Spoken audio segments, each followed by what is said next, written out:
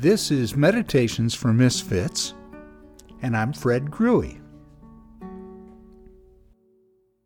Well, as you know, the last couple of weeks I've talked about our experience having lost our home, my wife and I, here in Southern Oregon in the recent Alameda wildfire.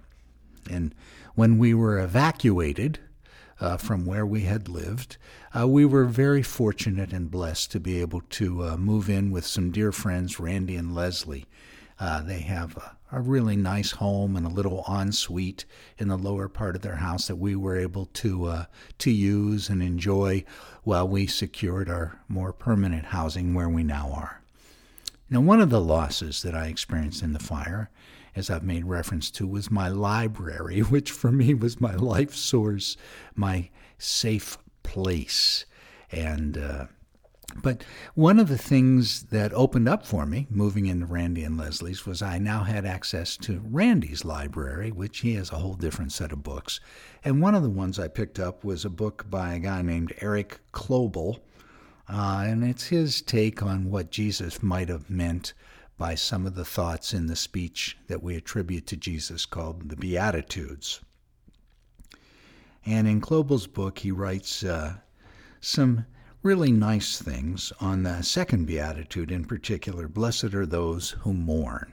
And Klobel says, our lives are lived in a series of lives and deaths, comings and goings, gains and losses. And he unpacks that line by talking about how a child is born, and as the child is pushed through the uterine canal from the safety and security of the mother's womb into the uncertainty of this life as we know it, that's a difficult process.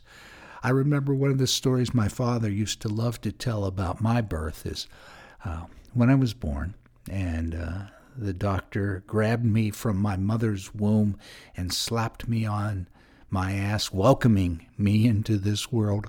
I immediately peed in his face, and my father used to love to say, and you've had the same effect on people ever since.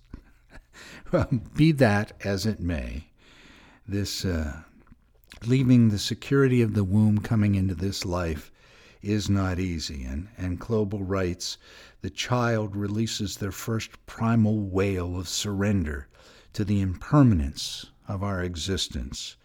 The loss of what we know to be security is followed by an endless series of losses, a favorite blanket or toys, and we leave them for that first day of school, which can be terrifying. And then eventually we leave the friends at school and enter into the insecurity of finding a job or work or a life partner.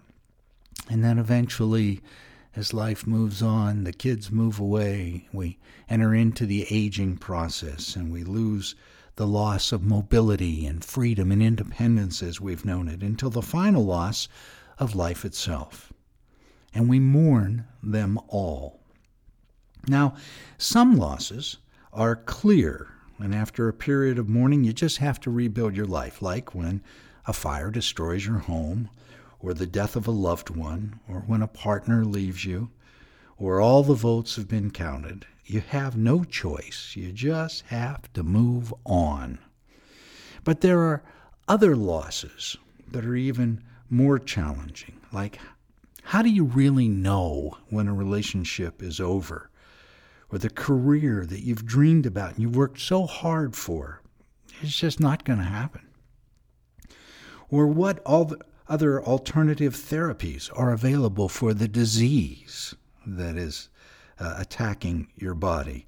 The uncertainty about knowing when to just surrender and move on, or to continue fighting through to try to overcome it. Well, that place can be emotionally just devastating. And no one can tell you what decision to make or how to do it. There's just no way to know for sure what to do. And yet, you have to make a decision. Fence sitting after a while just becomes unbearable and emotionally suffocating. Well, these experiences are just simply part of what we call the human condition. No one escapes them. Presidents and paupers alike. We all know the feeling of being lost and alone and afraid and not knowing what to do next. So one of my major learnings over these past 2 months since the Almeda fire took our home and belongings, is that these moments of loss and grief in many ways shape our lives. How we respond to them is really important. They can make us mean and bitter, or they can break us open into a new way of being in the world and relating to others with more compassion. The choice is ours, and it's really one of the most important choices we'll ever make, because the quality of the life we live depends on these choices. Now, knowing that these kind of things are going to happen to every one of us at some point in our lives, it's a good idea to maybe plan for them. And here's what I mean. Taking time to invest now in trusting, nurturing, loving relationships with friends and family for the day when grief will come a-knocking on our door is probably one of the most important things we can do. Building an emotional safety net, if you will, because the truth is, one day, you and I are both going to need them. And for me, the other great support right now is believing that while life is arbitrary, God is not.